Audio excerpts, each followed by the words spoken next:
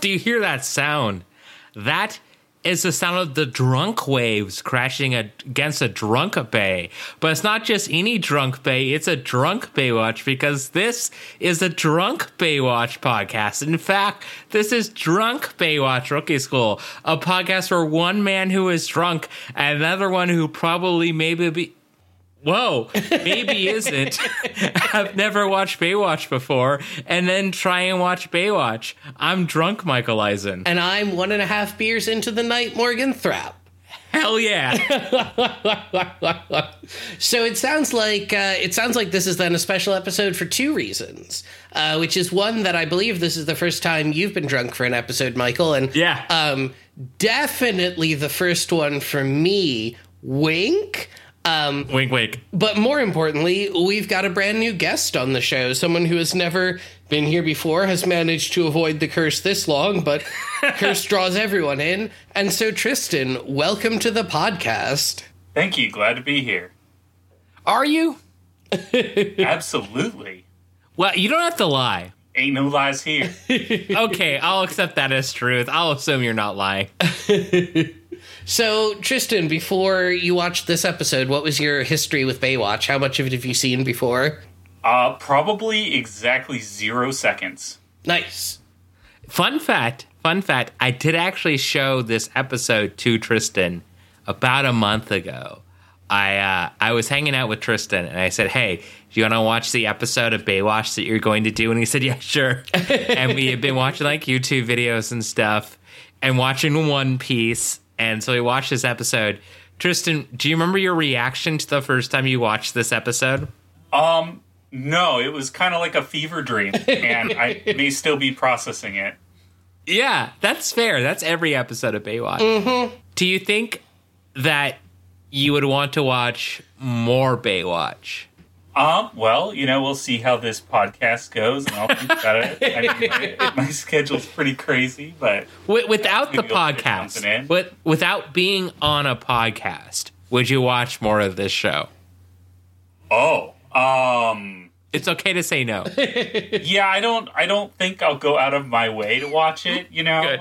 Maybe I'd go and find select episodes that sound really interesting and watch with some friends. Yeah, me. Okay, so me. Yeah. Okay, I got it. I know what you're putting down. Okay, great. Look, Baywatch isn't the most. It's not The Wire. This is right. True. Imagine if Baywatch was The Wire, though. Wouldn't that be amazing? It would be weird, given how white Baywatch is. Right? I know. Well, look, there's like a white character in Baywatch. There's the Italian guy who can't stop shooting kids. Yeah. There's the white guy who can't stop getting angry. There's just a lot of white angry people in the Wire, isn't there? There really are, yeah. Which, honestly, amazing. For The Wire is like one of the few shows where it's like all the white people are angry, all the black people pretty level-headed. Yeah, like the only show where that's the case. Yeah. Speaking of level-headedness, this is Baywatch Season 4, Episode 9, Iron Man Buchanan. Great episode name. And this was written by David Braff, no relation to Zach. Directed by Douglas Schwartz, aired November 8th, 1993. Let's talk about some guest stars. Mm-hmm. First off, we have Morgan. I want you to rate this name. I think you're going to love this name. Okay. Ready? Chip Hipkins. Ooh.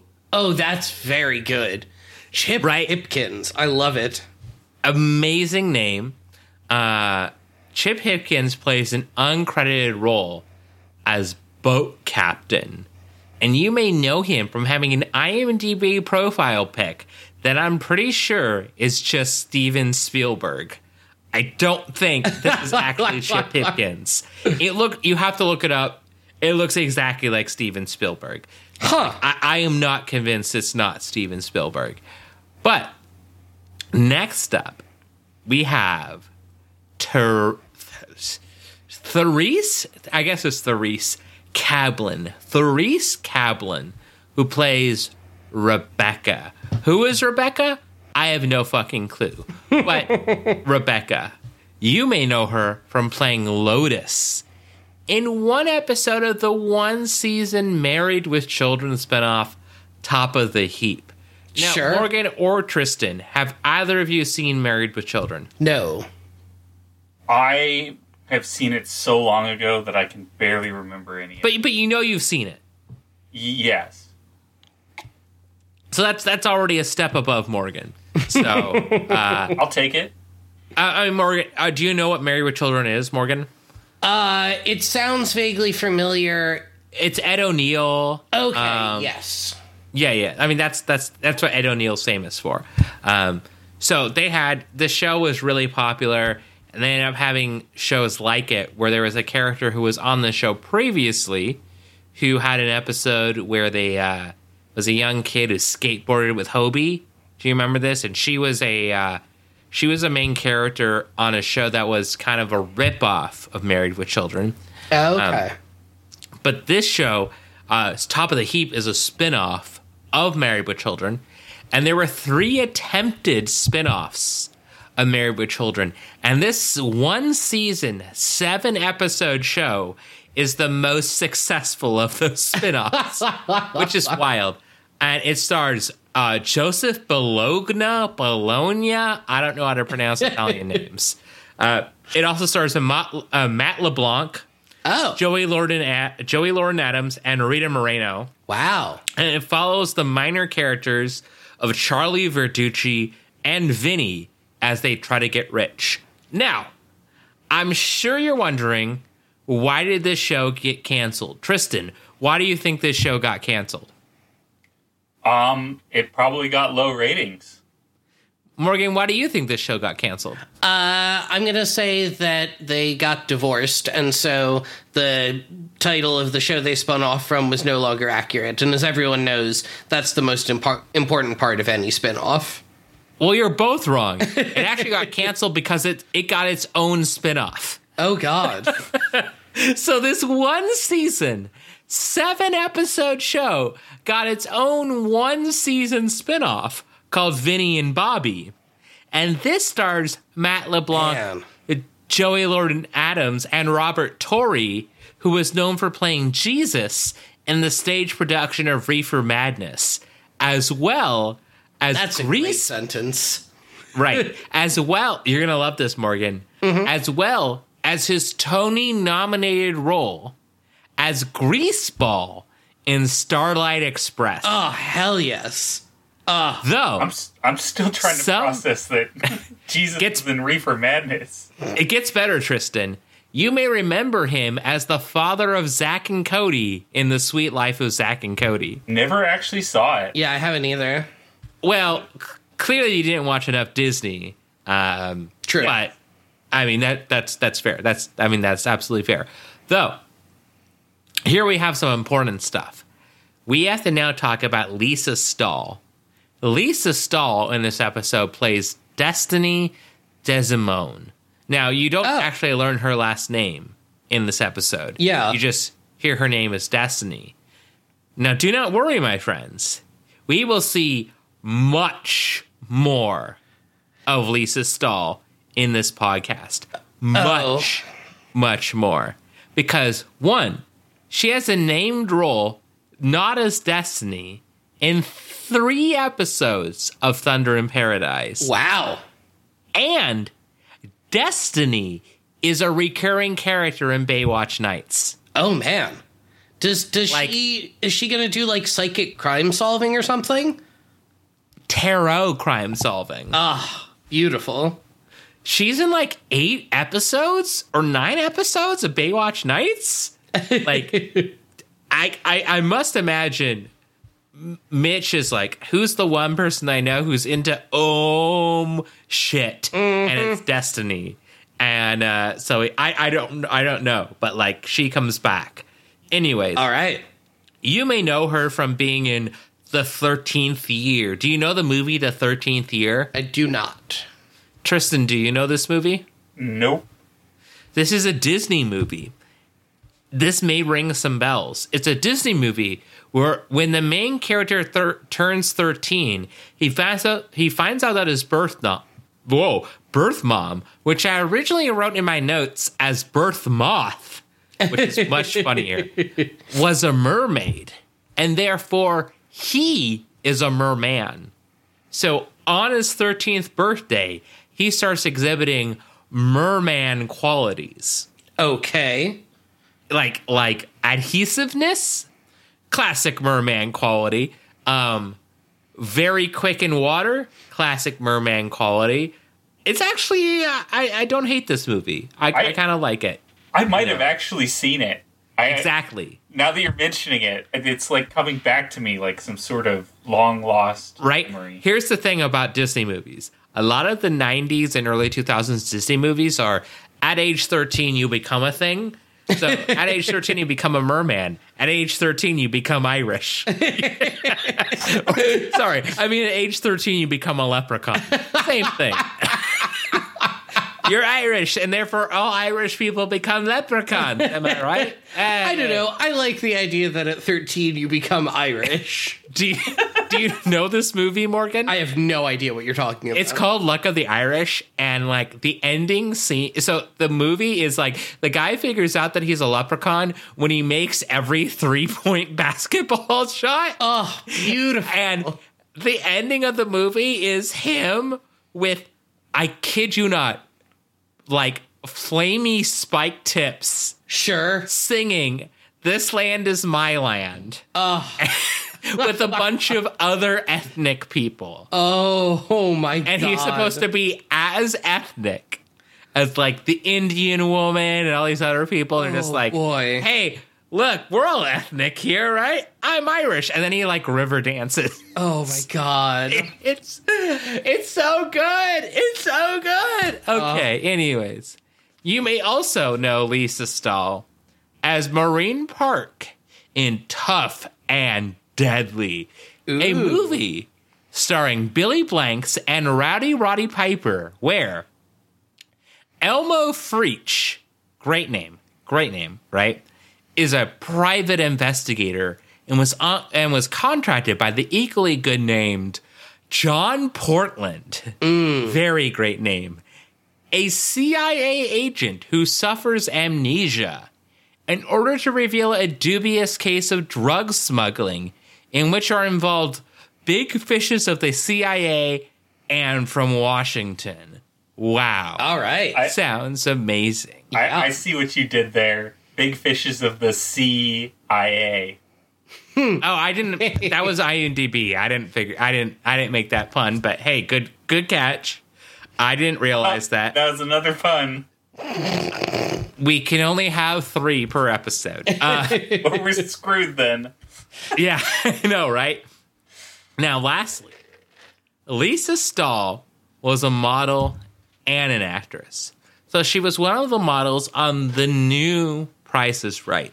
So the new Price is Right was the syndicated version of the Price is Right. So to recap, syndication basically means that you sell it individually to each station. So you own the rights to the show. The stations get to pick, or you get to pick which stations run the show. So not all stations nationally run it. You sell it to them and they buy it. So it's ultimately a little bit more profitable because you get like a direct payment from the syndication. But it's not very popular because that means that you have to sell it to each station. Right. Which in the case of the new Price is Right, it didn't last very long. It was like in the mid 80s. It lasted for, I think, 3 or 4 years. Now, I don't know how much you know about The Price is Right. Tristan, have you watched a decent amount of The Price is Right? No, not very much. Just a little bit. I remember they always had dentures commercials during the day, and when only the retired people are watching TV.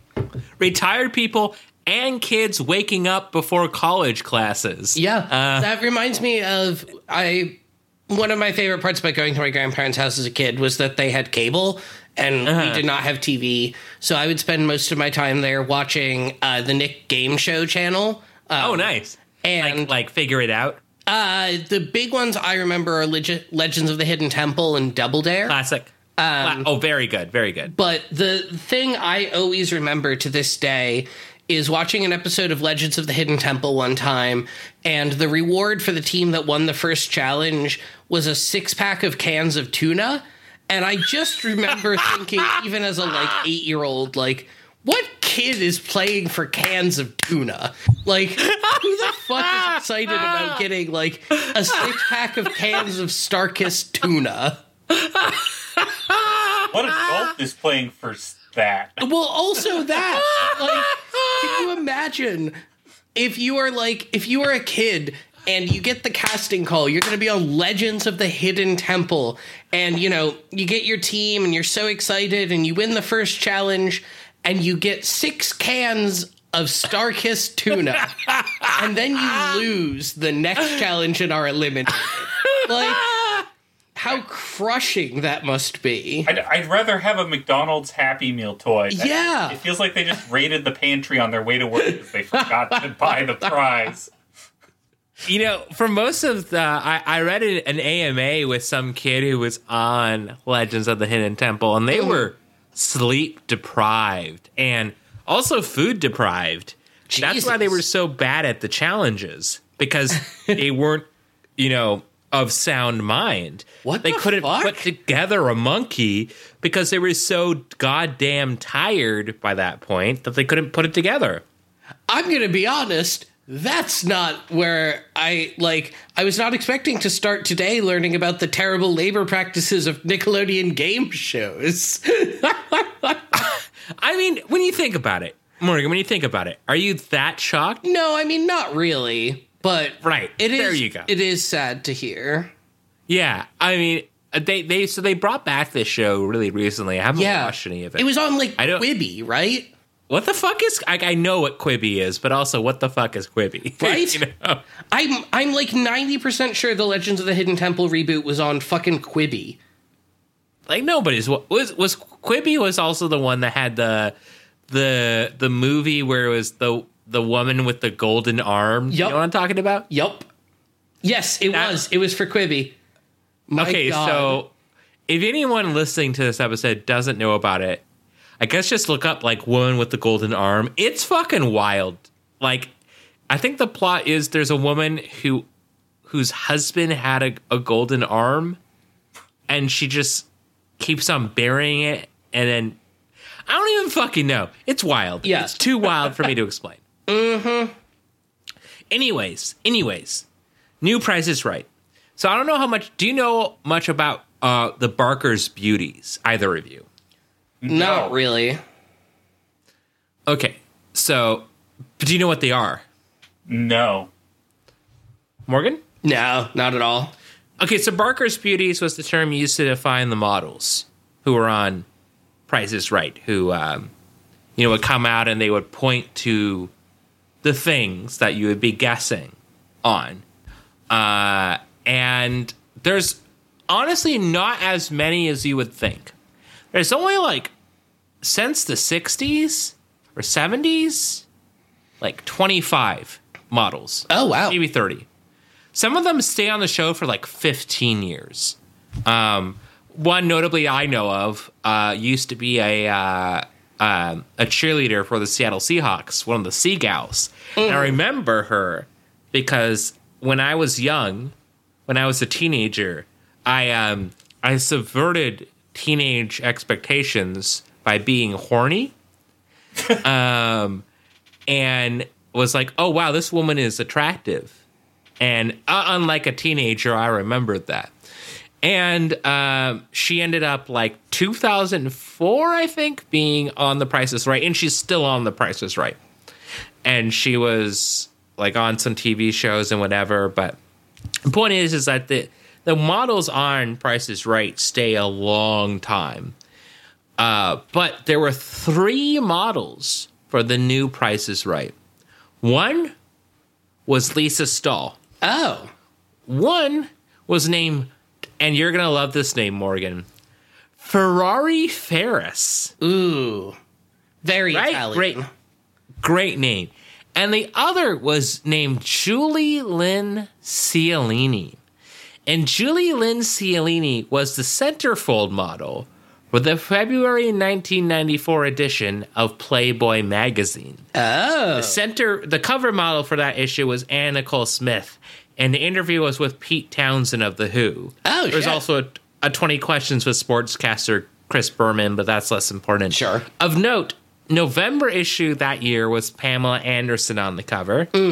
And also of note, the August model was a policewoman named Carol Shia, who was fired for posing in Playboy. Wow. In fact, I have the cover for you right here. This is Carol Shia's cover of Playboy.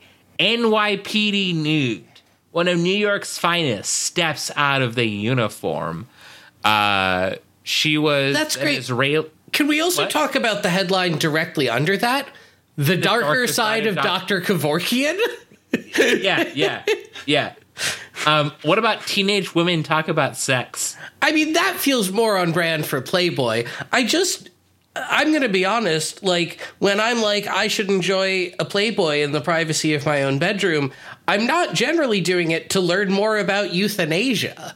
Like, well, see, the thing about Playboy is it tried to pose itself as, like, having deep philosophical conversations and, like, very deep interviews. Sure, sure. But I feel like a lot of them were with, like, rock stars and actors and celebrities and shit. Oh, you'd be surprised. At least makes sense. But you'd be surprised. Yeah, I guess I don't know my Playboy history as well as I thought I did.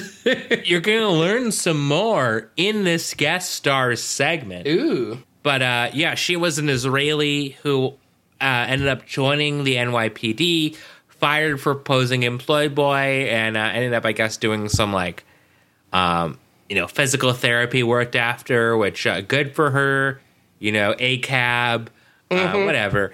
Anyways, so 2 months prior to Julie Lynn Cialini's episode, the cover model was Baywatch alum Erica Leniak from season 1 and 2 of Baywatch. And the interview in her issue was Rush Limbaugh. Oh. In 92. Wow. Oh, no, sorry, 93, Rush Limbaugh. Now, Baywatch had quite a presence with Playboy. Pamela Anderson was on multiple times. Erica Leniak, multiple times. Not a lot of the other women were on that many times, but they were on here and there. There were some future Baywatch actresses, Tracy Bingham, Christy Allen. They were on covers of Playboy. But in June 1998, they had a Baywatch issue. So the cover of that issue was the models or the actresses of Baywatch. And in that episode, they also had an interview with Paul Reiser.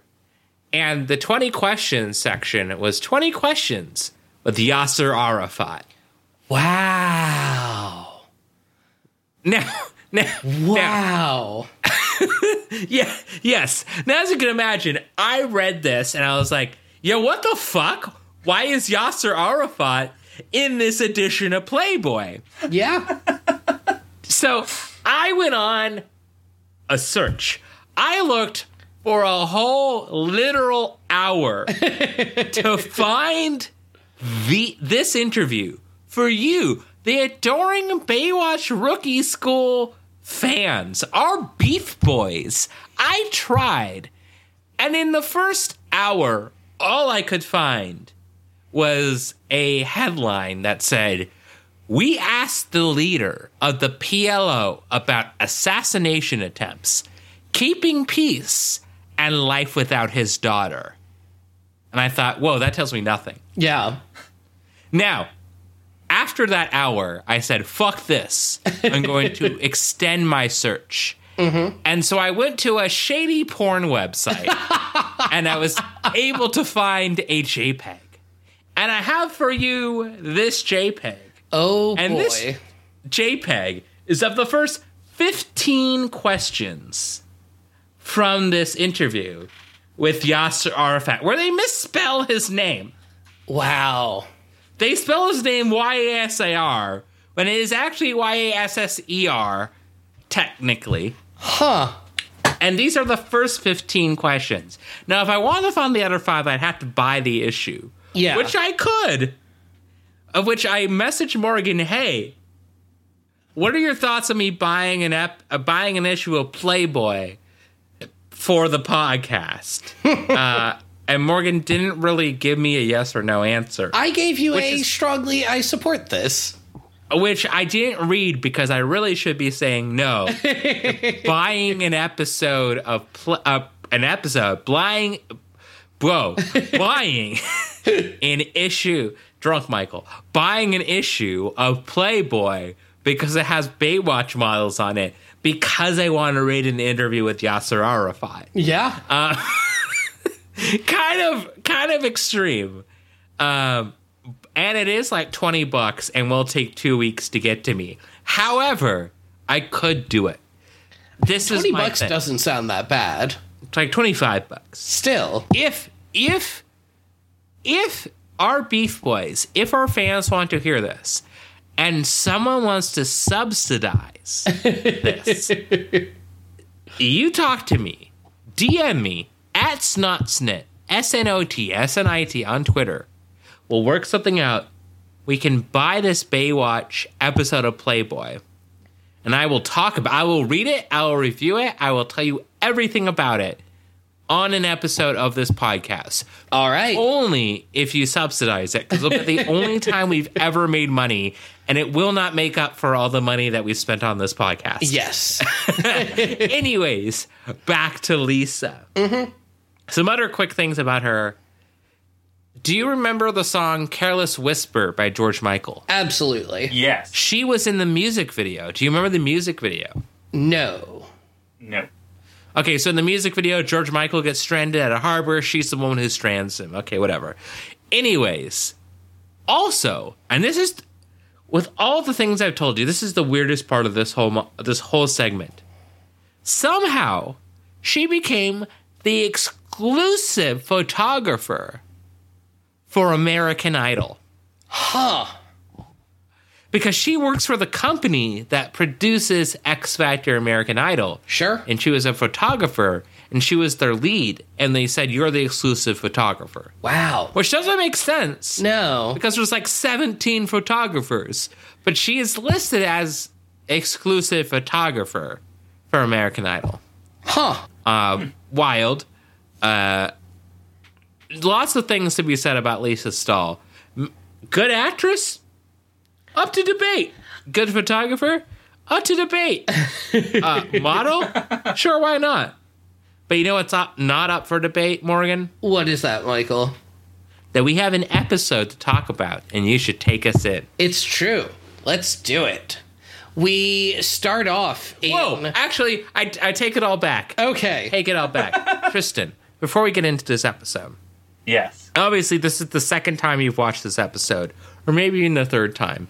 Before you get into this, before we even get into talking about the episode, what were your thoughts in very general terms about Baywatch and your expectations?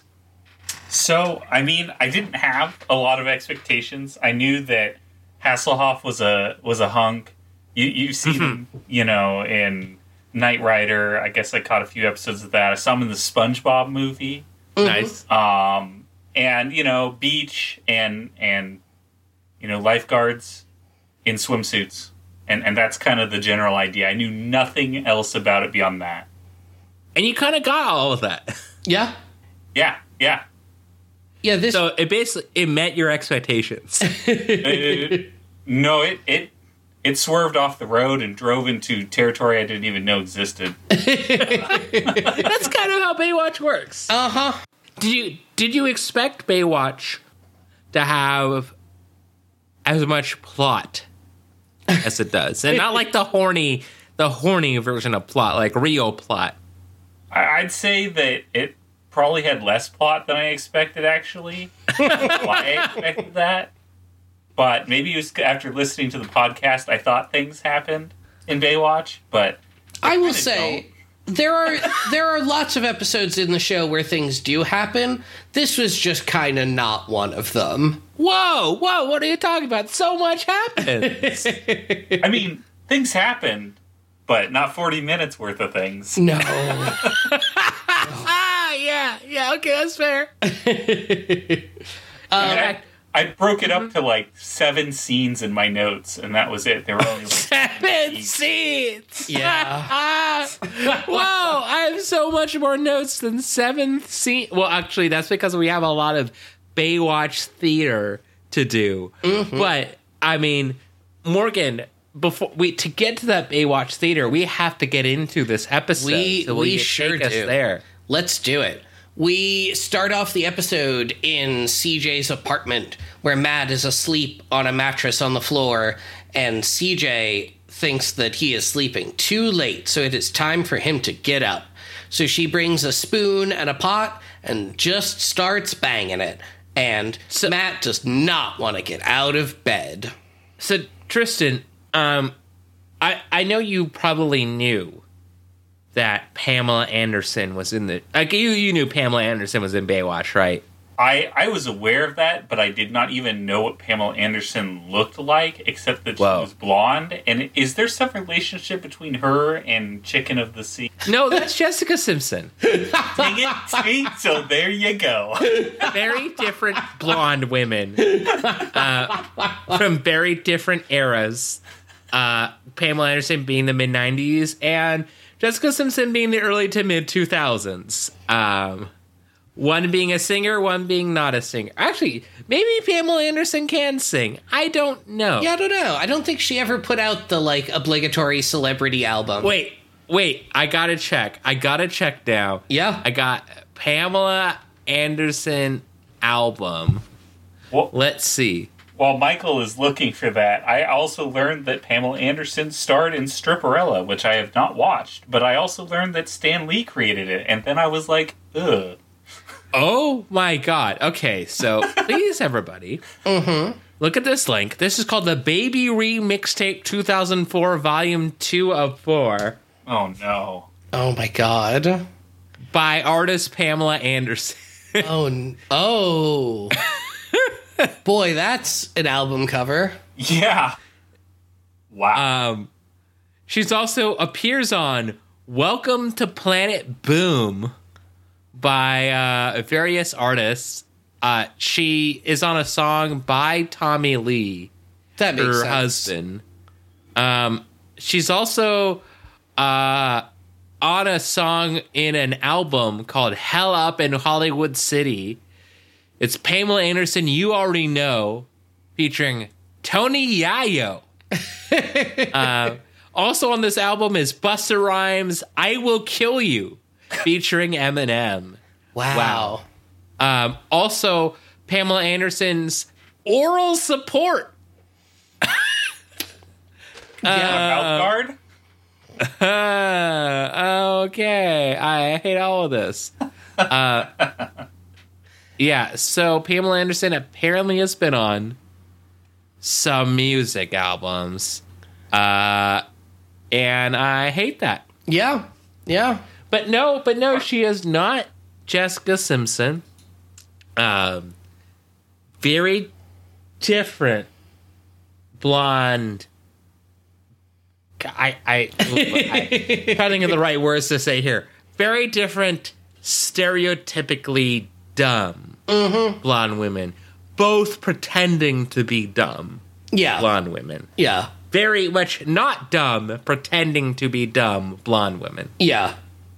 That like, not that it's not still popular now to some extent, but especially I feel like in the 90s and 2000s, where that was just like the way to be if you wanted to be a female celebrity. Yeah. Them, Paris Hilton, Nicole Richie, all these people. The dumber you were, the better. And then every few years, you'd have like a raven-haired woman or a brunette, your Ashley Simpson, who would subvert the trope. So then you could have more blonde women. Yep. And that's celebrities suck. I'm gonna say that. Yeah. But speaking of Pamela Anderson, she does finally manage to get Matt out of bed, but we've got a scandal on our hands. Matt sleeps in his underwear, and that's not okay. And he very reasonably, I would say, points out that in fact it is no different from his swim trunks. And CJ is like, no, this is cheating on Summer. You have to put on pants. She specifically says underwear is supposed to be worn under outerwear. Yes. And I'm like, Pam, you wear a one-piece. Yeah. You wear a one-piece bathing suit that is leaves less to the imagination than just underwear and a top. Mm-hmm. What are you talking about? Mm-hmm. But eventually we learn that apparently Matt's not been treating Summer super well, and CJ is like, hey, Summer's my friend. Stop being shitty to her. And also, who is Rebecca? And Matt's like, what? Rebecca? I don't know any Rebecca. And then CJ plays him a voicemail on what looked like a modem. And it's... No, Morgan, you may be too young to remember this, but there's a thing called an answering machine. I know what an answering machine is. Are you sure? That was like a two-piece answering machine. It kind of was. I just thought it looked much more like a modem to me, but maybe it is just because I'm the baby of the group. It did look like a modem, though. You're not wrong. But on there is a voicemail from Rebecca saying that if Matt meets her this morning at the usual spot, she's going to make his dreams come true. And CJ's like, hey, what the fuck? And Matt's like, he's going to get a blowjob? What? Yeah, like, it's very clearly supposed to be sexual. And when asked about it, Matt goes, she's by broker. And CJ's like, but you're poor. Why do you have a broker? And Matt goes, she's my broker for investments. And for some reason, CJ doesn't believe him. But then we... No, Morgan. How many people have you told that you have an investment broker? Well, I think first that would require me to get an investment broker. Or to have investments. This is also true. But I'm pretty sure that if I got an investment broker, it would become my entire personality. I would just go around telling people at bars about it, really just broadcast that from the rooftops. Because if there's one thing that I know is universally well-loved and respected and morally good these days, it's being rich. Now, Tristan, how broke do you have to be to not be able to have a broker? Probably Matt's level of broke based on what I saw in the show. I actually don't know what the cost is of an investment broker because I also don't have that kind of money. We learned it's like 3,000 to 5,000. I feel like for context for Matt was rich. And then his parents left him to move to France and said, you get nothing. So he's broke because he has no money and works at a lifeguard job part-time, which pays pretty well. It pays in $1993, like 20-something an hour. Right. That's pretty good. Oh, yeah. With the inflation, that's like $27 to $30 an hour in 2022 money. Yeah. That's pretty darn good. It's enough that, as we learn later, he's managed to save $3,000 in a couple months. Like, he's also working a night job. Sure, but still, like... Well, look, when you are white and attractive, sometimes people pay you extra. No, I mean, that is definitely true.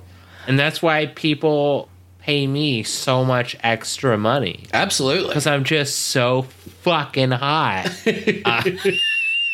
I couldn't say that without laughing. Okay.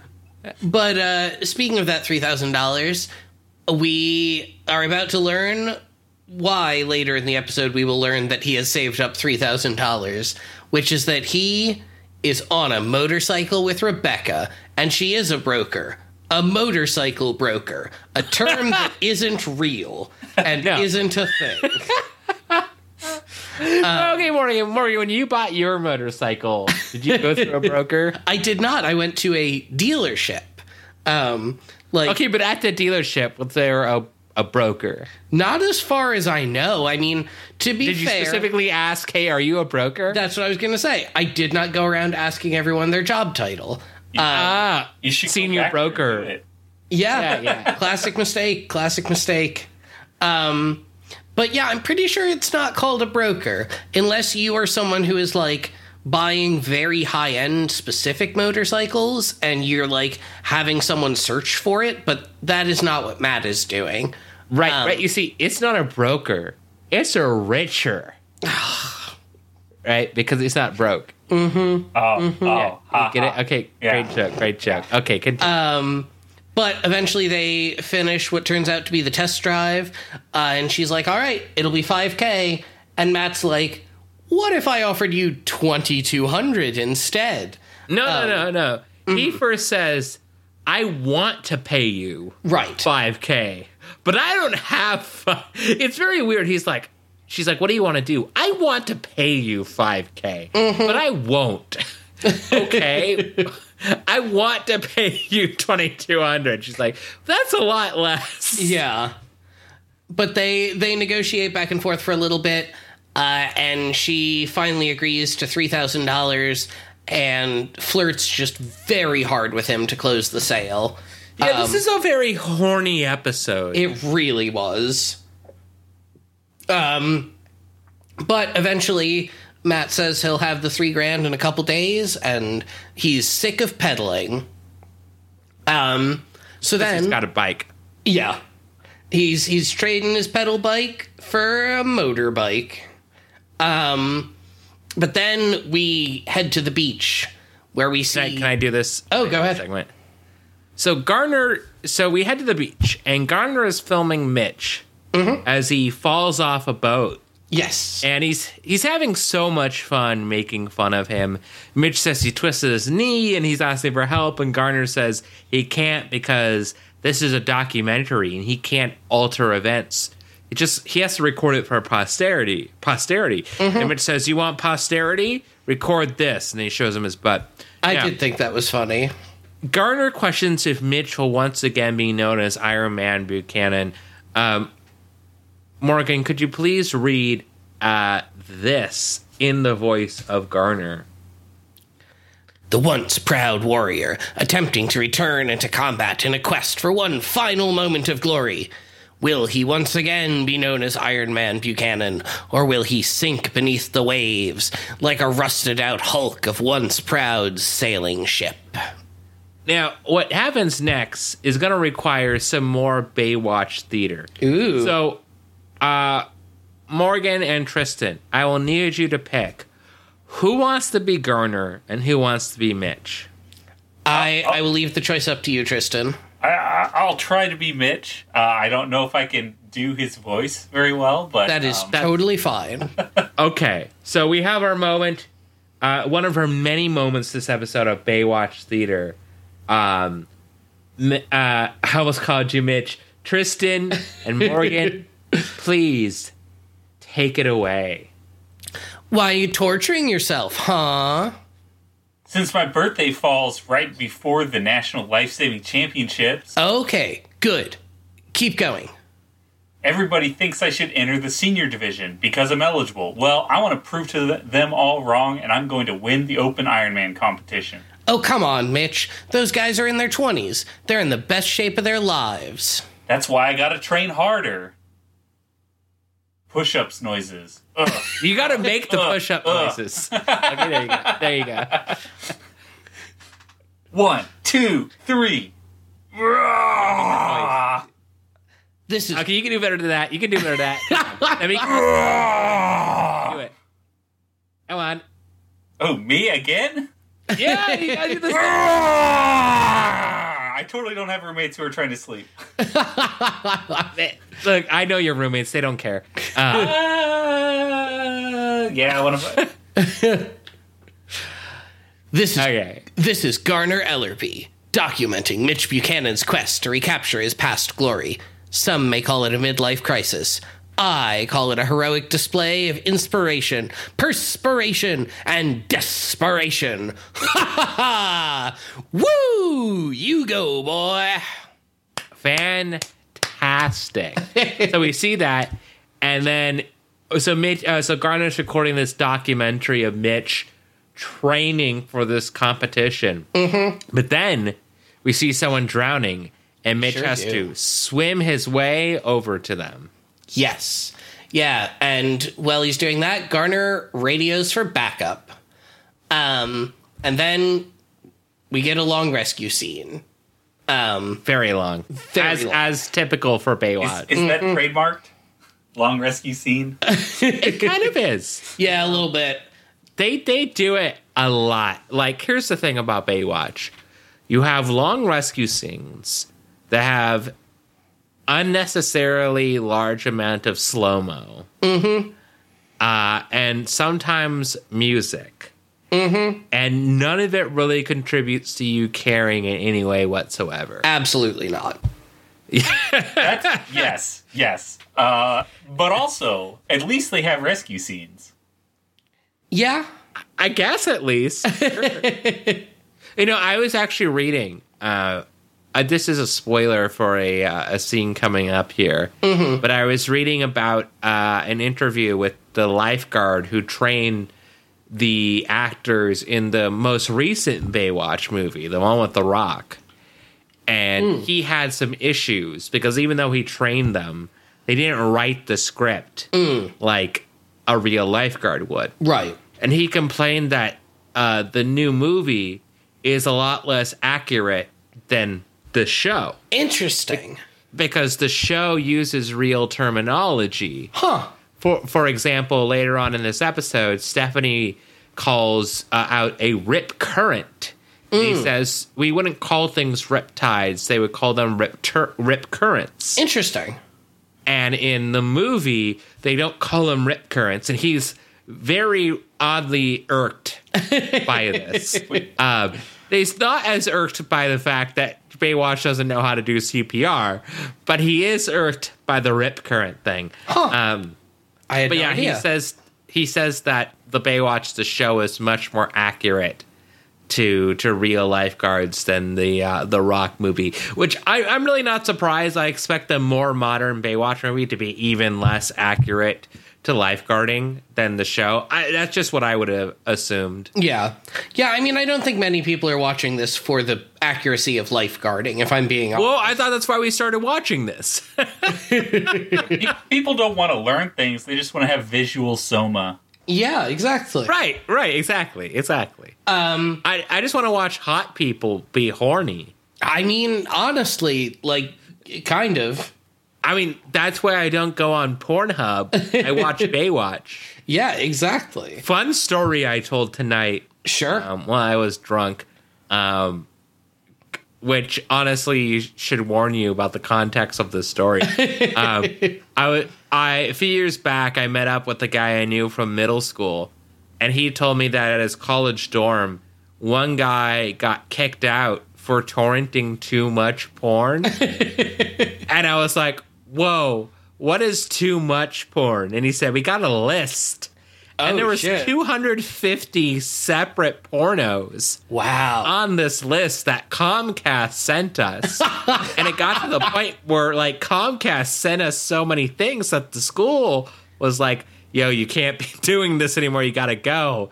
And we had to tell him, dude, why don't you just go on Pornhub? And he was like, I'm too specific with what I want. And it's like, how are you that specific that there's 250 separate ones that you could only find via torrent? Yeah. And not via a streaming site. And he said, I'm very particular. And they said, dude, I'm sure Big Bad Butt 7 is somewhere on a streaming site. I don't think you need to torrent that. He said, and I quote, and no joke, and he said, yeah, Big Bad Butt 7 is, but not Big Bad Butts 8. And that forever changed my life, everyone. Yeah. I didn't know what to do with my life after that information. Yeah, I mean, he makes a good point, you know? Yeah. Now, Tristan, does this remind you of that time our friend Will bought us a VHS porno, even though you didn't own a VHS machine, and then said happy birthday, and then left like 30 minutes later? Strangely enough, I don't remember that. I only remember the one that was supposed to be of a concert. I guess that was a DVD. It ended up being a baseball game. Will Drews came by and was like, "Yo, I stopped at a place I stopped at this VHS porn store, and I bought this VHS for you." And he came by and you said, "I don't have a VHS player." He said, "Well, you should have it anyway because I can't return it." Oh, man. I don't know what happened to that. I'm sure it got burned down in the fire that burned down your house. Yeah. I mean, that's generally everything that I don't know where it is, it's generally back in that time. So, yeah, it was probably burned down in your house fire. So, I mean, I'm sorry, VHS porno. R.I.P. God. Oh, boy. But yeah, after this, we head back to the headquarters where Mitch is taking care of Destiny, which is the name of the woman who he rescued, and she is very weird and kind of acts like she's 15. And She's it's very a little horny. weird. What? She's very horny. Extremely. This is like, do you remember, we've had this thing over the course of a few episodes where Baywatch likes to introduce fake Chinese proverbs. Do you remember this? Oh, God, yeah. So this felt like some of these, like, so like in the past, they would say things like, if you save someone from drowning, then you have to do some shit.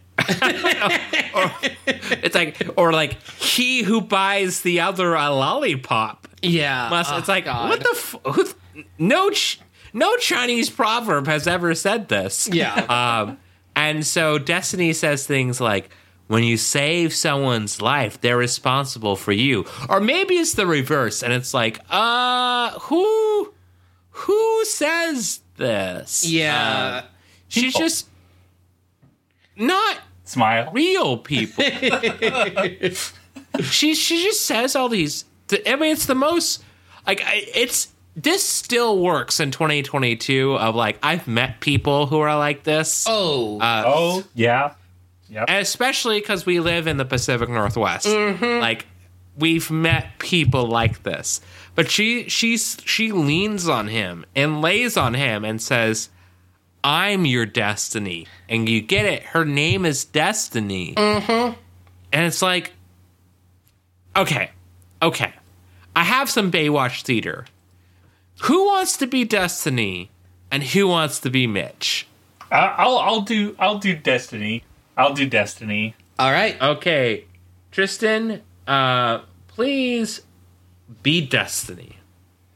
Wouldn't it be funny if, like, evolution flip-flopped and people developed gills instead of lungs? Yeah. Although I guess if that happened, then you wouldn't have a job at the beach, because then people wouldn't, like, drown, you know? So it's better that way. For you, I mean, you know? Okay. Yep. All right. I don't remember the sound she made. Yeah, she legit makes a noise. It's Very romantic. Very hot. Oh, yeah. This whole scene is just, like, here's the thing about Destiny. Like, I can't tell if she's a good actress or not because the scene is just so buck wild. Yeah. I will say, honestly, Mm-hmm. I do think she is a pretty good actress.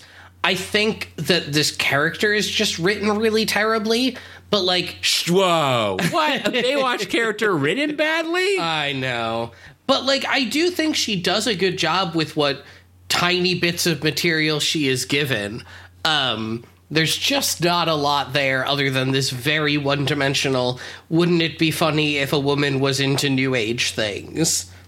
She can spin really it's- fast. What if a woman was in the New Age things and really wanted to fuck Mitch Buchanan? Yes, and also kind of felt like she might be 15 the entire time in a very distressing way.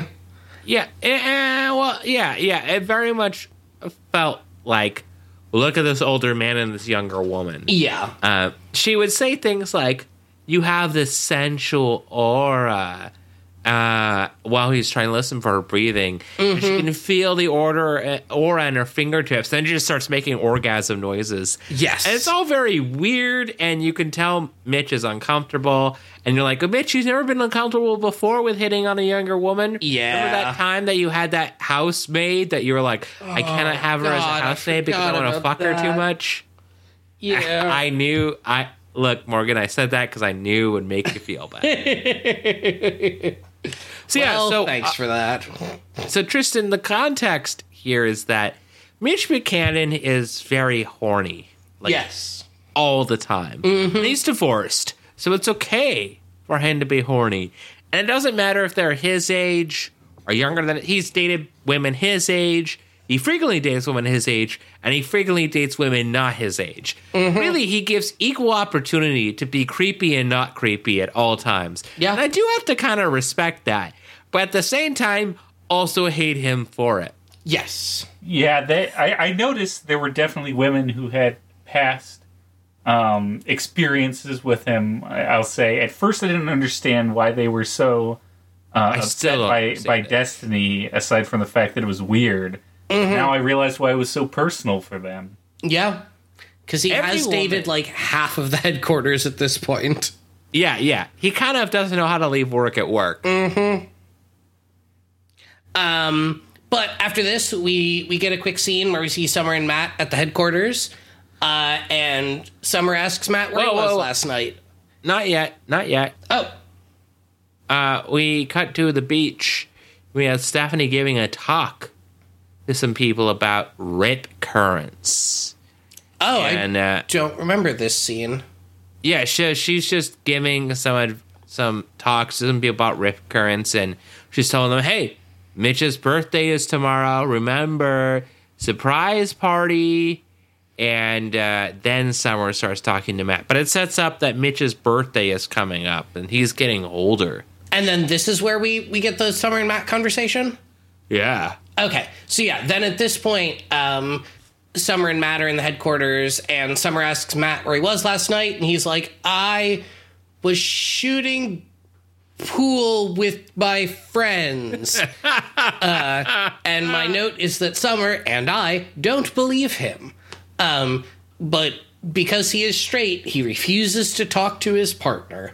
Because he is straight, he refuses to know how to communicate. Yeah, it's truly wild. I recently watched season 1 of The Ultimatum. I should watch that. It's very good. Is it trash? A little bit. For the most Is it part. as trash as Temptation Island? Man. I think it actually Probably might be a less little bit more trash, only because Mark Wahlberg is so good on Temptation That is Island. true. Mark L. Wahlberg. He's not the Mark Wahlberg. This He's is the true. Other Wahlberg. As far as we know, he's not racist towards Asians. So, as far as I know, there's been on Asians on Temptation Island. He's been very nice to them. So. well, that's good. Yeah, he's not like driving over them with his car. Yeah, or hitting blinding them with acid. Yeah. Sorry to anybody who didn't know that about Mark Wahlberg being racist, but now you cannot like him, and not just for his bad acting. Yeah, absolutely. But after this, we get a scene outside the headquarters where Ben and Stephanie and Mitch are talking a little bit.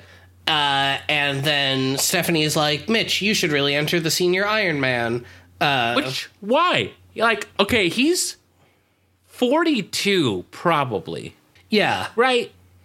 Senior is like, what, 55? That's when you get an AARP. The AARP only allows you to subscribe at age 55 and up. That's probably senior, right? Yeah. I mean, but I could imagine for a big physical competition like this, the age differences might be a little, or the age, like, brackets might be a little different. Okay. Tristan, you were a competitive swimmer at one point in your life, correct? Yes. What would you say is the age in which you would be a senior in competitive swimming? Well, pretty much the moment you get out of college, you go into masters, and that's like a range of people from their 20s all the way up to their 60s. Okay, so you're saying he should have entered the senior division at 22. I'd say, it doesn't surprise me, especially in the Iron Man, which is a real Iron Man is insane. I would expect 35 and up to be senior in that. I don't know. I guess. Well, Mitch is, the whole point of Mitch is that he's like the greatest human ever. Yeah. Yeah. I mean, I was impressed by his upper body strength. That was ridiculous. We can talk about that in a future scene, but I'm definitely impressed by that. Yeah. Did you notice his chicken legs? A little bit, I guess. Hell yeah, because he has little itty bitty thin legs. Yeah, so he had to have. He skips leg day every day because he's doing everything else above the waist. I don't know if you're familiar, Tristan, but a real fact about this show is that during swimming scenes and other scenes as well, they use stunt legs for David Hasselhoff because he has such skinny chicken legs. That is great. It's so funny. It's extremely funny. By the way, do you want to know what a real Iron Man has in it? Absolutely. So it starts off with a 2.4 mile swim, followed by a 112 mile bicycle ride, followed by a marathon, which is 26.22 miles. Wow. In that order. Yes, that sounds horrible. Yeah, it's like one of the worst things you can try to do. So I would get so bored. Yeah. Look, I would have to listen to like 9 episodes of Baywatch Rookie School to get through that. And I only listen to Baywatch Rookie School, a podcast where two men who have never watched Baywatch before. But yeah, after Stephanie teases Mitch a little bit about him getting old, Destiny comes out and just like aggressively makes out with Mitch, who is not into it. My note here is unfortunately out of character for me. Yeah. Which is Destiny appears in a Baywatch lifeguard sweatshirt looking my oh my. Yeah. I mean, she is very attractive. She was a Price is Right model. Of course she's attractive. Yeah.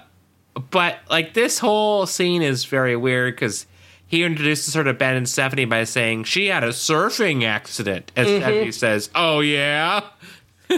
Yeah, it's very weird. I don't like Ben. No, he's never liked that. But we learned at this point that she is just doing a lot of new agey stuff. She's meditating with Mitch and runs a wellness center and knows his shoulders doesn't are believe too in tense. birthdays. Yes, and just all sorts of things.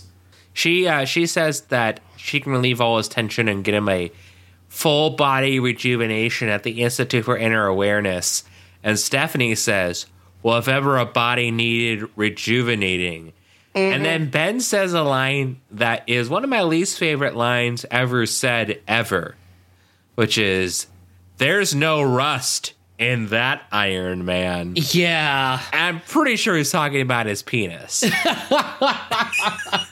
Right? Like, he's got to be talking about it. Like, Ben knows Mitch's sexual history, right? That's got to be what it's about. No, Or maybe Ben has fucked Mitch. I hope it's... I mean, towards the end of that scene, Ben seemed to be like an old man babbling to himself. It was what he really always weird. is. Yeah. But it's like, okay. Yes, they're talking about how Mitch is an old man trying to do a young man's competition. But at the same time, they're also ostensibly talking about an old man fucking a 20-year-old. Like a 20-something-year-old, right? Like, that's got to be what it's about, right? Yeah. It's not great. Like, the rust is his semen, right? I mean, I hope not. If your semen is rust-colored, please go to a doctor. You got to turn on the tap for a while, and then it turns normal color. Oh, God. God. Gotta go get your tetanus booster after having sex. That's not the STD I expected. No. Oh, no. God. But yes, after that, Matt's at his tower, and Summer shows up and tries to figure out why he's being so weird and sketchy. And Matt's like, I refuse to tell you. Just trust me. Which is not what that means. Yeah. And then he's like, I really need some coffee. Is your thermos full of coffee? And Summer's like, oh no, it's empty, but I'll buy you a double espresso and watch your tower for you. So he goes off to go get coffee. But like 30 seconds later, someone has a catamaran accident. So Summer goes to rescue him. This is the dumbest rescue ever, right? It's very dumb. Like, okay, I remember talking to Tristan about this when we watched it the first time. This is, like, exceptionally dumb because the guy asks her, hey, help me get it upright. So she stands on it and pulls it towards her. And then is, I assume, shocked when it falls towards her and hits her on the head instead of just pushing it away from her. Like, come on. When anyone else was watching this scene, did anyone else think that he was definitely a murderer and was trying to murder Summer? Because he gave off such murdery vibes. Yeah, okay. No, I absolutely thought that. Okay. Tristan, what about you? He gave off some weird vibes. I don't know if murderer was right. Like, it seemed like, I don't know, jacking off in places that he shouldn't be. Yeah. It's not murder. It's jacking vibes. Yeah. Which, as they call it. Honestly, I mean, we've had a pretty even mix of the two on Baywatch, so either one. No one's fair. That's fair. What I've heard. No one on this show has ever technically jacked off on the show. I mean, that's true, but we've got people like fucking, Fred, who was just like really fucking horny all the time and lying. Morgan, you're really fucking horny all the time. Yeah, but I'm not lying to women about it and coercing them to dating me. Yeah, it's an important distinction. See, the thing is, in the Baywatch world, like much of the 90s, having sex promiscuously is, I mean, maybe not the greatest, but it's not terrible. But jacking off? Ooh, that's gross and nasty. But they would never, ever dare say that someone is jacking it. They would much rather say that a 50-year-old woman has had sex with a 15-year-old, which has happened in this show, than just say that someone bothered to jerk it. Yep. But don't worry. It's okay, because it was a front because her husband murdered. So yeah, look, I don't know. That was a weird episode. Look, no one liked that, especially not us. But eventually, Matt. Yeah, no. Matt, look for the season 2 finale. God, this show is really bad sometimes. Like, just distressingly so. Welcome to the 90s, baby. Yeah. I'm just glad we're past it, and no one has done anything bad as regards sex since then. Ever. Have you been on Pornhub lately?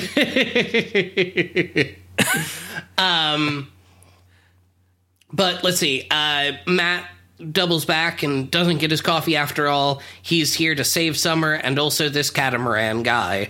And then, as we mentioned, Summer fucks up the rescue and pulls the catamaran down onto her head and gets knocked unconscious. So now Matt has to save both her and the catamaran guy. And then we get the most unnecessary slow-mo. Yes. It's CJ coming to save her, even though Matt is already there. And the music is like... It's like 1920s silent film music starts playing. And there's slow-mo, and it's like, oh no, will she get there in time? Who fucking cares? Matt is already there. Like, it's unnecessary slow-mo. It's only slow-mo because they're like, man, we have like a minute to kill. We had this minute. It's, I mean, classic Baywatch. Unnecessary slow-mo. Who would have thunk it? But like, so bad. It's Zack Snyder's Baywatch. Oh man, can we get the Snyder cut?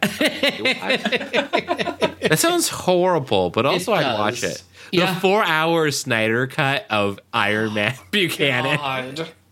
No, thank you. We'd have to review it. Yeah, no, we would. I mean, that's the problem. But yes, eventually they get Summer back to the shore, where we learn that she is unconscious, has no pulse, and has trauma to the head.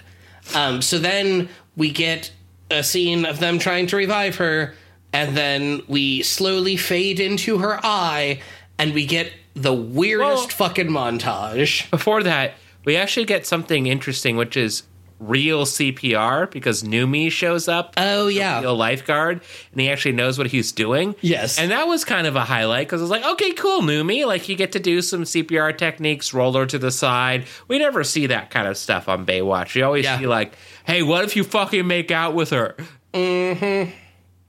But yeah, then we get a montage of Summer's unconscious self just like running on the beach and floating through the water and standing on a jetty. Then Matt's face shows up for a little bit, and then eventually she wakes up. And while this is going on, we get just some really weird, like, dreamy techno-ish music. Interesting. So, yeah, in the original version of the show, because as we said many times before, there is different music across the different versions of the show. In the original version, this is Dream On by The Beloved. We've also had a track by The Beloved in Season 4, Episode 4, Blindside. And I mentioned that I did not enjoy them at all, because I do not like house music. Yeah. But Tristan and I get a song called A Dream, performed by Vasily. And this makes me mad, because Vasily does instrumental music. However, he did not write this, so it was okay. So someone asked Vasily to sing, which is okay to me, and I'm not going to get upset with it over this stuff that I am clearly too into and too obsessed with. It was written by Dimitri Larios, sung by Vasily. This song is kind of weird. It's kind of like a dying dream. More, Tristan, I want you to sing or emphatically read these lyrics, whatever really you decide to do. Tristan, here are the lyrics. I will emphatically read them. Okay. A dream. I'm falling into a dream. A dream. I'm falling into a dream. I'm falling into a dream. I'm falling to dream. A dream. I'm falling into dream. A dream. I'm falling to dream. A dream. I'm falling to dream. A dream. I'm falling to dream. Wow, it means so much. There's so much you could apply with those lyrics. I don't really know how Dimitri Larios had the creativity to write that song, but he did. Wow. Thank you, Tristan. You are my rose, you are my rose. Yeah, it's basically the room level lyrics. Yeah. If not, like 18 levels worse. But we then do cut to a scene, which we're going to do some more Baywatch theater of. Oh. Yeah, don't worry. We cut to Mitch hanging upside down in flowy pants while Destiny has some bells she's ringing. Yes. And who wants to be Destiny? And who wants to be Mitch? What do you think, Tristan? I guess I'll go with Destiny again. All right. Okay, well, oh boy, Morgan, you get to be Mitch. Sounds good. Here's the scene, and go. Now that you've had your hot oil massage, your loofah rub, and your herbal cleansing, you're ready for the skull drip. Skull drip? No, I really don't think I need a skull drip. You'll love it. You'll love it. Relax, I promise. Now take a deep, centering breath, and as you exhale, feel time dripping off of the top of your head. Here they come. Weeks. Months. Years draining away. Now take another deep breath, and as you exhale, feel yourself growing younger. And stronger. And stronger. And stronger. Ah, there. Feel younger and stronger? Yes, I do. Told ya. It's incredible. I feel younger and stronger. Oh, I forgot to copy all of the words here. Sorry. No worries. And I also feel... Is there blood coming out of my ear? No way. No, sorry, you need to say nope. I thought she said something more, No, she honestly, I extended it. I added a PE to it. She says no. She says no, and she hits him because she's angry that he'd suggest such a thing. She didn't like the joke. That's correct. She does do that. This scene is just... Nonsense? Yeah. I'll give you a little bit of inside baseball here. Morgan, you did fantastic at those grunts. Thank you. I did tell them quick grunt, lifting heavy thing grunt, pushing on a big turd grunt, and orgasming grunt. And I think Morgan did fantastic at all of those grunts. Gotta put my 16 years of acting training in college to use somehow. Wow, and you're using that to make grunting noises. Absolutely. On a Baywatch podcast. Well, Tristan is over here, acting out a new wave or new age hippie. You're just making orgasm grunts. Good for you. Mm-hmm. Hey, professional grunter, you could be the first one. First one? I don't know about first one, but one of the greats. Mm-hmm. Yeah. But yeah, after all of this, Mitch notices there's a rescue going on, so he leaves. Impressively, using his upper body strength. Yeah, that move was did not know you incredible. He's hanging upside down from a pull-up bar by his feet, and when he spots the rescue, he lifts himself up using his core so that he can grab the bar and detach his feet and drop down. And that's fucking impressive. I could not do that. Very impressive. I didn't even know humans... Well, okay, I've seen gymnasts do it. Right. But, they also weigh less. Yeah. I was wondering, how is he going to get down from there? Yes. And then he did it, and I was like, wow, he made that look easy, and... Mm-hmm. Yeah. And at 40-something, Hasselhoff actually in his early 40s? I think so. Yeah, he was about... So, when the show started in 89, he was about 38, 39. So, this is 93. Yeah. Yeah. If I could do that at any point in my life, I would feel incredibly validated. Oh, yeah. 42. But here's the thing. You would do that and not have chicken legs. I mean, I'd be That's his willing to fatal get flaw. chicken legs to get that upper body core strength. Yeah. To be fully honest. Tristan, if you had chicken legs, would you eat your own legs if you fried them? No, but I'd be willing to do a lot of things to get that upper body strength. This is a lower body strength. I don't know what you're talking about. I mean, my lower body strength is better than my upper body strength. So would you eat your wings, your arms if they were fried? I think self-cannibalism, what is it, auto-cannibalism sounds Yes. like one of the least appealing things I could think of. One of them. What else is as just as unappealing as auto cannibalism? Slightly more appealing would be cannibalism of others, but I don't really want to do that either. Okay, so you're officially endorsing cannibalism on this podcast. That's what I'm No, saying. absolutely not. But I will say eating yourself is somehow worse. What would be worse than auto cannibalism? I mean, to yourself or to another person? I just like the idea of what is worse than auto cannibalism? Yourself. And I was like, and you need to go to therapy. I don't know, like torture porn. I could go really dark here if you want me to. Yeah, go for it. I don't care. Let's do it. Genocide. There's a few things worse than auto cannibalism, but I'm going to say auto cannibalism pretty bad because it's not just cannibalism. It's you're eating yourself. It's automatic. There's something perverse about it. I don't Stick know. shift cannibalism is much more okay. Yeah. Yeah, don't do cannibalism. Not just kids. Anybody would do auto cannibalism at any point in your life.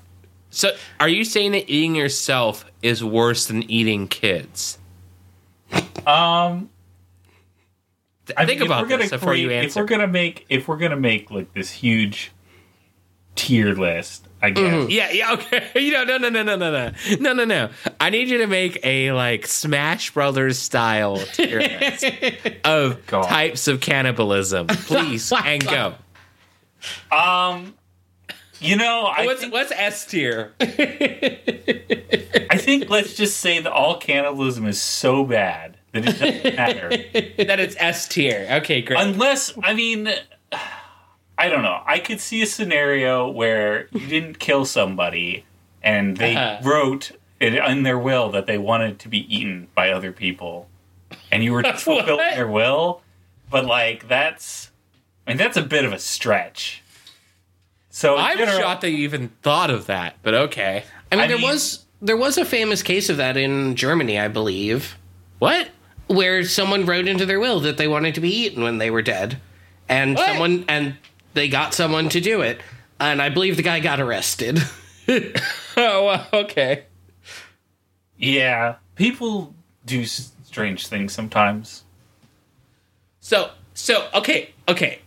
So Tristan, on this tier list, what is like a C or D tier? Well, so I was thinking about it, and I realized, I don't know, auto-cannibalism is actually probably the least bad because you're not harming anybody. Okay, so that's S tier. Yes. But it still is perverse in a really weird way. Like the No, self-destructive it's nature. not about perverseness. It's about tier list. Okay, yeah. So you go self-cannibalism, and then it's actually pretty easy to construct the tier list. You go from next to the strongest and most powerful people, all the way down to the weakest and most vulnerable and most innocent. Okay. Yeah. So Seems very reasonable. utilitarian form of eating people here.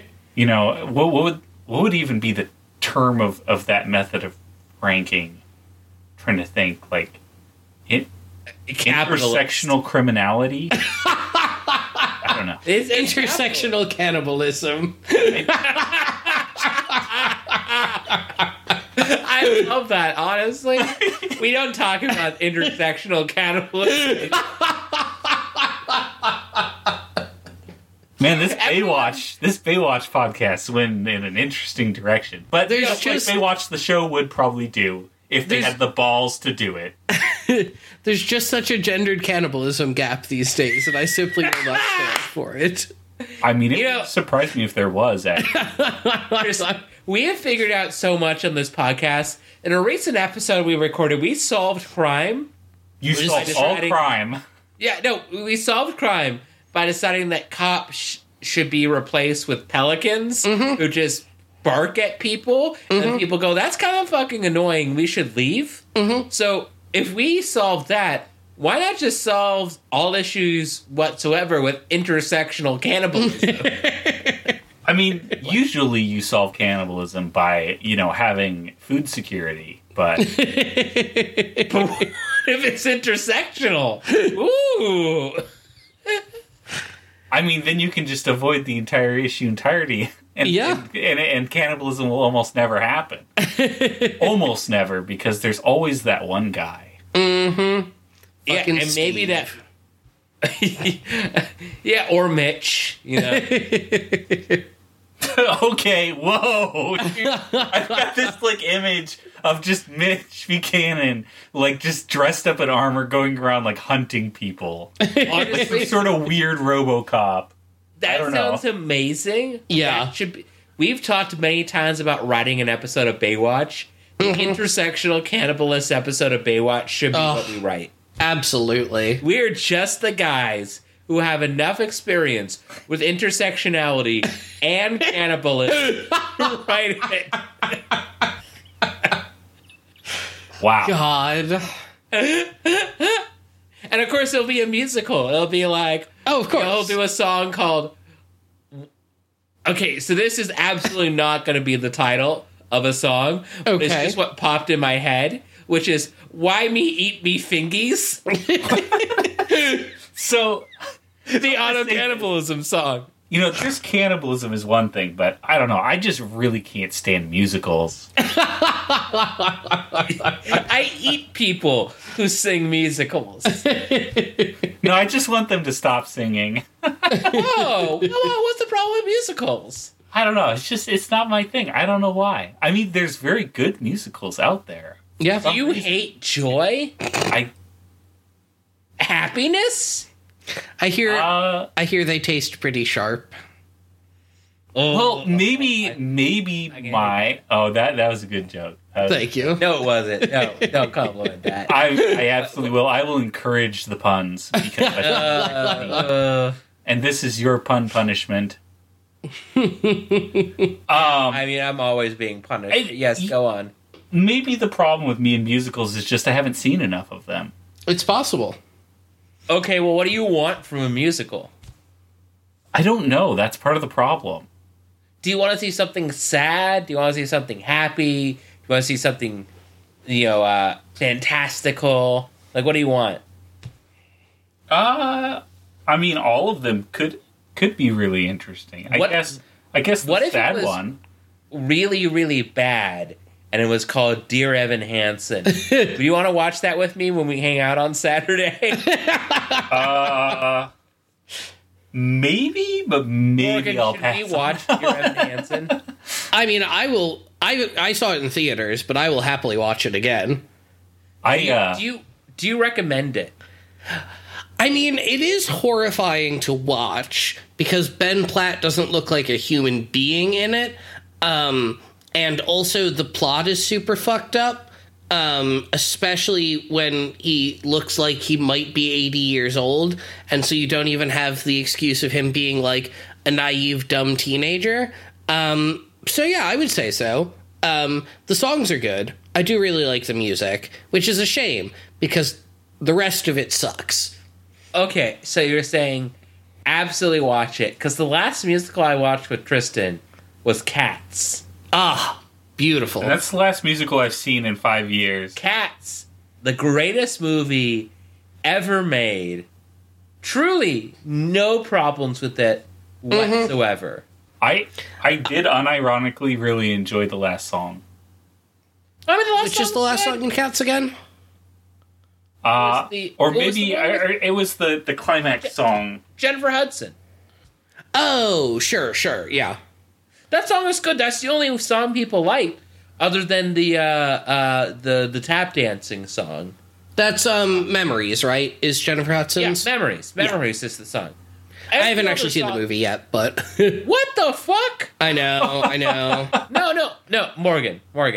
Here's the thing. Mm-hmm. However bad you think it is, it's so much worse. Oh, I believe it. I hate Cats. I was in I a do production too. of Cats.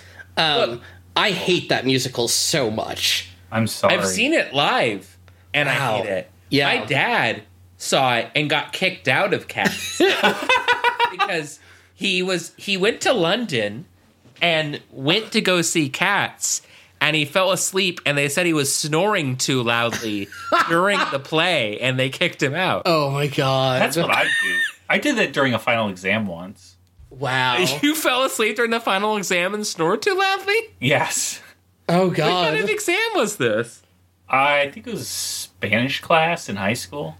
Okay. I was did like, I in did college? finish the exam. I like the idea that you finished the exam, went Yeah. to bed, had enough time to snore, and had enough time to kick you out in a high school class. Yeah. I mean, I was just sleeping in my desk. Like sitting upright. Ah, bless you. Now, if only we could translate that to sleeping during this Baywatch episode. Yeah. Which, Speaking of, we should get back to it. Yes. Where were we, Morgan? At this point, Mitch and Destiny show up to HQ, and, well, Destiny has brought her chimes with her, and they are very annoying. So Mitch throws them on the bench to make them shut up. But Summer is in there recuperating from her near-death experience, and she describes what happened, and Destiny tells her that this was actually astral projection, because, as we all know, when you're unconscious, your soul leaves your body until it's safe for it to return. And This is- everyone looks at her incredulously, and she goes, you know, like when you sleep. This is why I think she comes back for Baywatch Nights. Definitely. Because she says that astral projection is a proven fact. I think, oh, Baywatch doing the X-Files? Yeah, probably astral projection is a thing. For sure. But But the funniest part of this scene is Yes. Jackie Quinn. yes. Because Jackie, earlier in the season, was dating Mitch.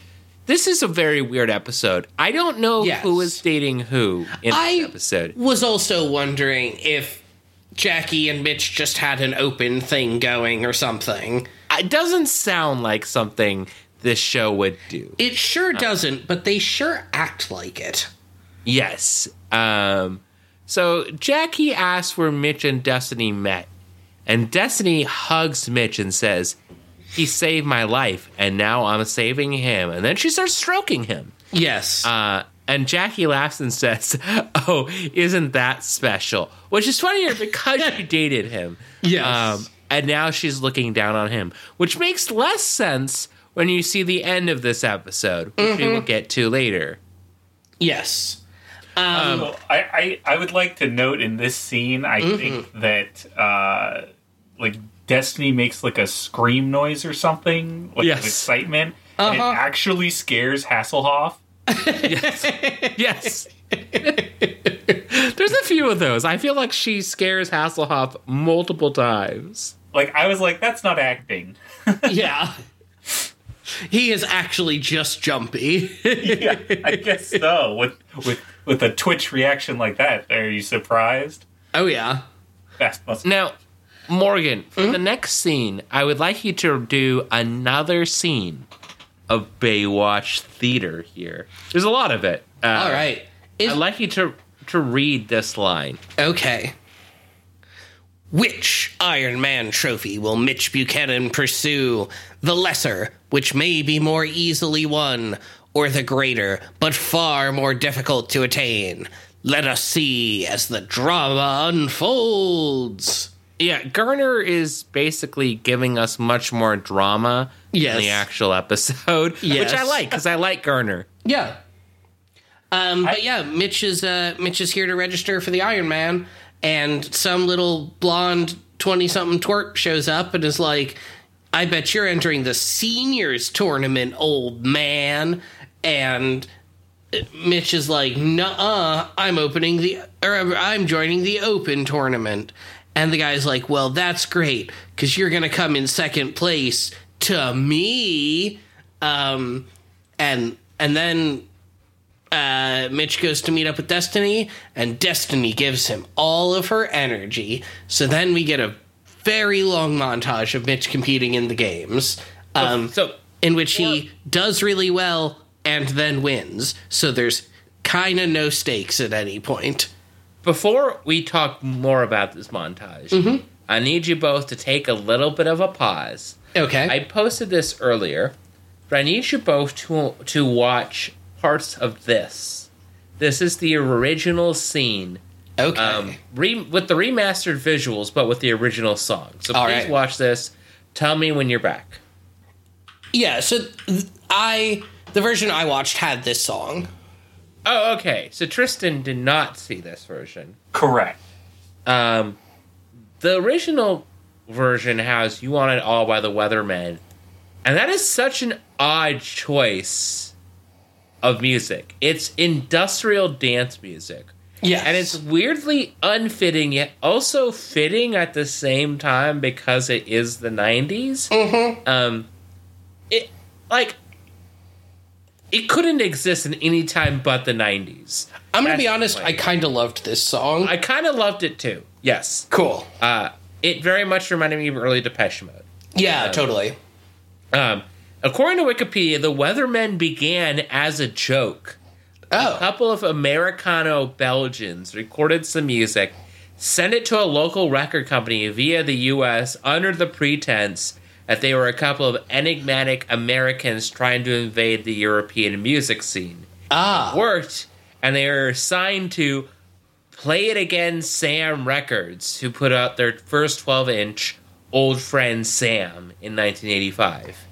But this is a very different vibe from the song in the remaster, which Tristan and I get, which is also not at all fitting. And that is called One Shot, and is by J.R. Richards. Tristan, would you please read or sing the lyrics to this song? My soul will never surrender. One shot to get this right. My soul will never surrender. I'll never give up this fight. I'll never give up this fight. One time to twist and one time to shout. You've got some time to fight it out. I'll be your number one. I'll make it to the end. I won't give up. I won't give in. I'll take it higher than the sun. I want it all. It's in my soul. I want it all. My soul will never surrender. But we lost the peace. My soul will never surrender. I'll never give up this fight. He's just determination made of motivation. Never giving up ground, one level up. He's the culmination of a hero inside, never denied and never giving up. My soul will never surrender. One shot to get this right. My soul will never surrender. I'll never give up this fight. I'll never give up this fight. Never give up. Never give up. Wow. Amazing. That song is absolute nonsense. Yes. Of course. I think it's much worse than the Weatherman song that we get. It sounds much worse, and the lyrics, again, are just absolute BS. But, as you mentioned, Mitch wins, and his reward is that Destiny jumps his bones. Mm-hmm. Yeah, they just, roll around in the sand a bunch. Yeah. I mean, okay, cool. Good for him. Mm-hmm. Great job. But after that, we get to see the setup for Mitch's surprise birthday party. And Matt hasn't shown up yet. Dun, dun, dun.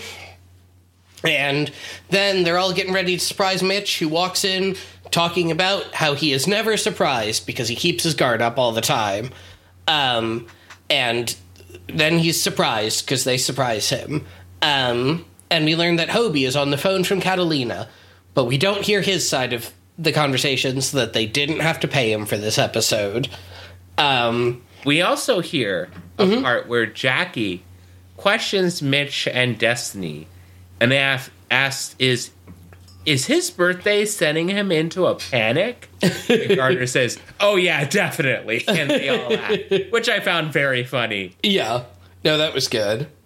But then eventually, Matt does show up. And Well, before they show up, something very important. Gardner reveals this was all Jackie's idea, yes. and then Mitch pulls in Jackie, and they kiss on the lips. And this is the start of being very confused, because he says, "I'll get you for this," and she says, "Oh, do you promise?" I was like, wait, aren't you dating Destiny? Like, what is... Who's dating who here? They're very definitely Mitch Buchanan is a monogamy guy. So what is happening? Yeah. Yeah, I was very confused by this as well. Tristan, did this make sense to you? No, it made zero sense. It almost felt like they'd written different parts out of sequence and then didn't bother to retcon them or fix them. Yeah, that sounds Almost about right. like that. But probably exactly that. But yeah, eventually Matt shows up and tells Summer, "Hey, come outside so I can show you something." And Summer's like, "Hey, we're in the middle of a party. What if I do it after the party?" And Matt says, "No, absolutely not. Don't you trust me?" And he brought Mitch a present, which is a walking stick. And then Matt and Summer go outside, and it's Rebecca. She's waiting with the motorcycle, and basically just reassures Summer that, "Don't worry, Matt and I are not sleeping together." And then Garner comes over and introduces himself to Rebecca and takes a look at the bike, and then he has to leave. And we learn that Matt has been working every night, and that's why he's been gone all the time, and he saved up to be able to afford the money for this motorcycle, which is the first thing he'll really own, and his parents won't be able to repossess it. So then Rebecca takes the money and leaves, and Garner comes back and informs Matt that the bike was stolen, so Matt's going to have to give the bike back, and the pink slip was fake. But don't worry, she can't have gone that far, somehow. We don't care. So we're going to be able to find her, and you'll be fine. But then it's the end of the party, and Stephanie shows up with a piñata, and Destiny is going to go back to the Awareness Center. But if you ever... No, she's not going to go back to the Awareness Center. She's going to go bar hopping. Oh, I thought she said... If you ever... If you want to come and see me, come to the Awareness Center. Which Right. does before absolutely macking on his face. Which he returns very happily. She says, though, that she's going to go bar hopping. And he says, "I'm too old." Which is false. Because if you remember, Captain Thorpe was not too old. He just had to put on his disco duds. Oh, what Morgan, a good line. Please do a filter on me saying disco duds. Future Morgan, remember the filter on disco duds. All right. So Mitch is not too old to go out and party. Tristan, are you too old to go out and party? I would say no. Hell yeah, you should go out and party right now.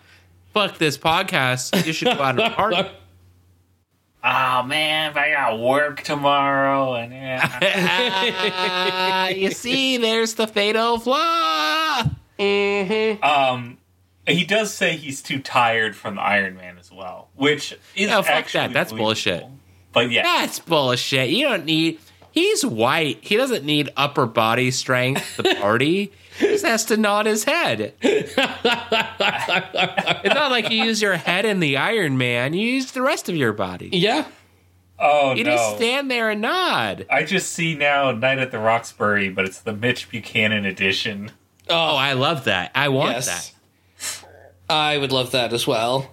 But we've got just a tiny bit left in the episode, which is that Mitch and Jackie are staying to clean up, but first they gotta dance and make out a little bit, which is when I got even more confused Yup. about what the fuck was going on. So that is season 4, episode 9, Iron Man Buchanan. So, with that in mind, on our rating, we have our season 4 rating scale where the 1 is going through puberty a second time because you got recast, and 10 is your parents are divorced, but it's okay because your dad is David Hasselhoff and he's the coolest. Let's first talk about some IMDb ratings. Sure. There's 4 ratings here. Wow. The first I'm going to talk about is Sandcrab277 gives it a 1 out of 10, titled "Not Getting Any Better," and says, "Still too many phony-like rescues and lifeguards. That act like children." And then there's Alexandra Paul, who is opinionated as Stephanie and everything but can't take criticism. At least the cop show antics have slowed a bit. Mitch still can't get his head on straight. Okay. Bombers Fly Up gives it a 2 out of 10 and titles the review Baywatch. Then Wild Bill Horn gives it an 8 out of 10 and titles there's the senior division and says, "In this episode, the makers of Baywatch set out to show us that even Pam Anderson can look like hell early in the morning, nagging like a nincompoop." But they... Wow. Yeah, okay, that's not accurate since she still looks like a goddess. Yeah. Anyways, Mitch tries to age gracefully and utterly fails. This seems in character for him. His esoteric rejuvenation is fun, but the old lifeguard isn't fully committed. He resists the oil drip. That's not true. I'm not exactly sure what we're supposed to learn from this. Maybe don't buy motorcycles from shady dealers in revealing other outfits. Do we feel like most Baywatch episodes have a thing we're supposed to learn? Because No. I certainly don't. Yeah, and I don't also feel like that review was an 8 out of 10. Now, Sandcrab722, the other Sandcrab. Now, Tristan, if you don't know, there's a Sandcrab277 and a Sandcrab722 who are completely separate people who give IMDb reviews. And that part is wild to me still, even though I've said it 15 million times. Sandcrab722 gives it a 10 out of 10. Wow. It says, titles their review, "Trash Talk So Rad. This ep is tubular tinthony." I don't know what that means. And they say, "Roberta Bulks as busty biker babe makes Matt's Mirage material. Whole lot of plot hole. Dubuque meets his destiny. High stress build up to gnarly climax of love triangle confrontation intensity. Nah, I'll just sweep this floor." Sure. I mean, that Okay. last statement was actually pretty accurate. Yeah. Yes, yes. But most of it doesn't make sense. Hopefully, our reviews make sense. So, Tristan, on a scale of 1 to 10 with our reading from earlier, 1, what would you rate this episode? And 2, what would you say that numbers experience is akin to? I think I'm gonna go with a 3. It had a few moments that were a little bit interesting, but most of it was I don't know. It was kind of like pretending to do an Iron Man when you're doing nothing of the sort. Wow. Yeah. Wow. A 3. Michael. That's pretty low. How about you? I'm going to say it's a 6. Yeah, I'm going to say it's a 6. Because it's better than an average episode of Baywatch. And there are parts I enjoyed a lot. I unfortunately enjoyed Destiny. I think she was fun. And it made me laugh. Garner made me laugh. And I just had moments of this episode where I thought, this is nothing. But it's also making me laugh. So it's not like a 7. It's not an 8. It's not a 9. It's not a 10. But it's like a 6. And I would say a 6 is the experience of realizing that white people are really fucking excited for a new Kendrick Lamar album. All right. Morgan, what about you? So I think I'm going to split the difference a little here, and say that personally I found this episode kind of boring. Whoa! It didn't really do a lot for me, and I had a hard time paying attention to it. So I'm going to give this episode a 4 personally. And I am going to say that a 4... You should give it a 4.5 if you really want to split the difference. I did initially think about giving it a 4.5, but honestly... you hated it so much. It felt too generous. Wow. I'm going to say that a 4 is the experience of hanging upside down from metal clips on your feet until you are almost ready to pass out, but then at the last second you do manage to, wrestle your body up and detach yourself from the pull-up bar that you were hanging from.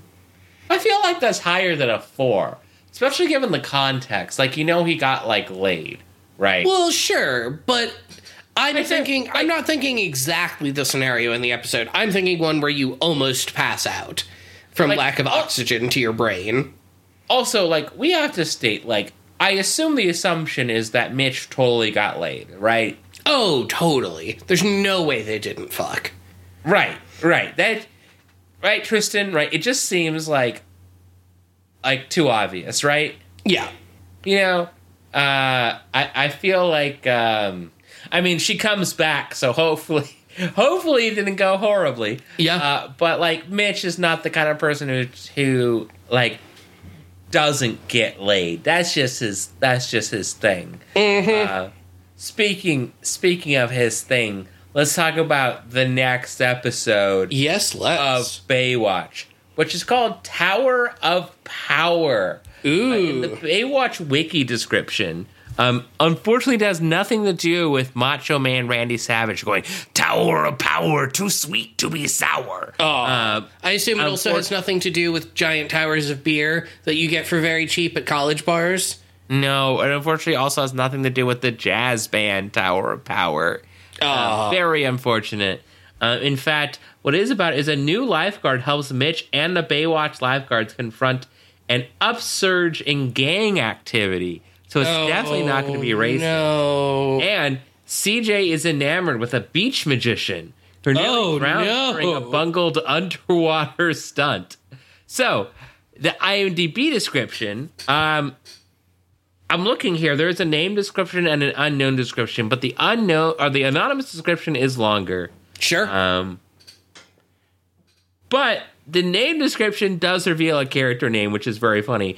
Studley lifeguard recruit Carlos Baerga impresses Mitch's team, especially Stephanie, and beach cop Garner by his zeal and ability to handle... Oh, my fucking lord. No. Oh, no. Oh? By his ability to handle a criminal Latino street gang. Uh-oh. But actually has a family agenda. Meanwhile, I cannot prepare you for this meanwhile. Okay. Meanwhile, the great Maroney, a modern Houdini, prepares stunts on the beach and at sea, undaunted by quickly impressed CJ's formalistic objections. What the fuck is this next episode? It's Tower of Power, man. Yeah. What else is to be said? Yeah. So truly, probably exceptionally wild. Mm-hmm. But you know what else is also wild, Morgan? The fact that we managed to rope yet another one of our friends into coming onto this podcast. Exactly what I was thinking. Tristan, yeah. Thank you so much for joining us. Oh, thank you for having me. Absolutely. You're welcome. Knowing you, I assume you don't have anything to plug. But if you do have anything randomly that you do want to plug, now is the time, or forever hold your peace. Mm-hmm. Oh, you caught me. I got nothing to plug. Wow, do you want to plug us? They know. Yeah. I know. This podcast sucks so much. I don't even want to plug the podcast I'm on. No. I for a second I thought it was a sexual reference. I mean, hey, if you want to, go for it. Pause there and think for a moment. I'm like, no, it can be. But anyways, no. In all seriousness, everyone, please. Well, thank you first of all for watching or listening to the podcast. And you should keep listening to it if you like what you hear. Yeah. Keep coming back. Well, thanks. I appreciate it. Tristan, I hope you will come back someday. Absolutely. Or maybe an episode that is potentially less boring and features more Hulk Hogan in it. Yes. Well, that's oddly specific. I wonder why. Wink? Wink? I wonder why we keep on referencing Hulk Hogan this season. I know. It's a real mystery, brother. Real mystery, brother. But I think all that is left to say is thank you all so much for listening to this episode of Baywatch Rookie School. If you want to find us on Twitter, our show handle is @RookieSchoolPod. I am at Morgan P. Thrap. I am at SnotSnit, SNOTSNIT. And we'll see you next week. And just remember, hips, lips, and fingertips. Never stops being disgusting. It really doesn't.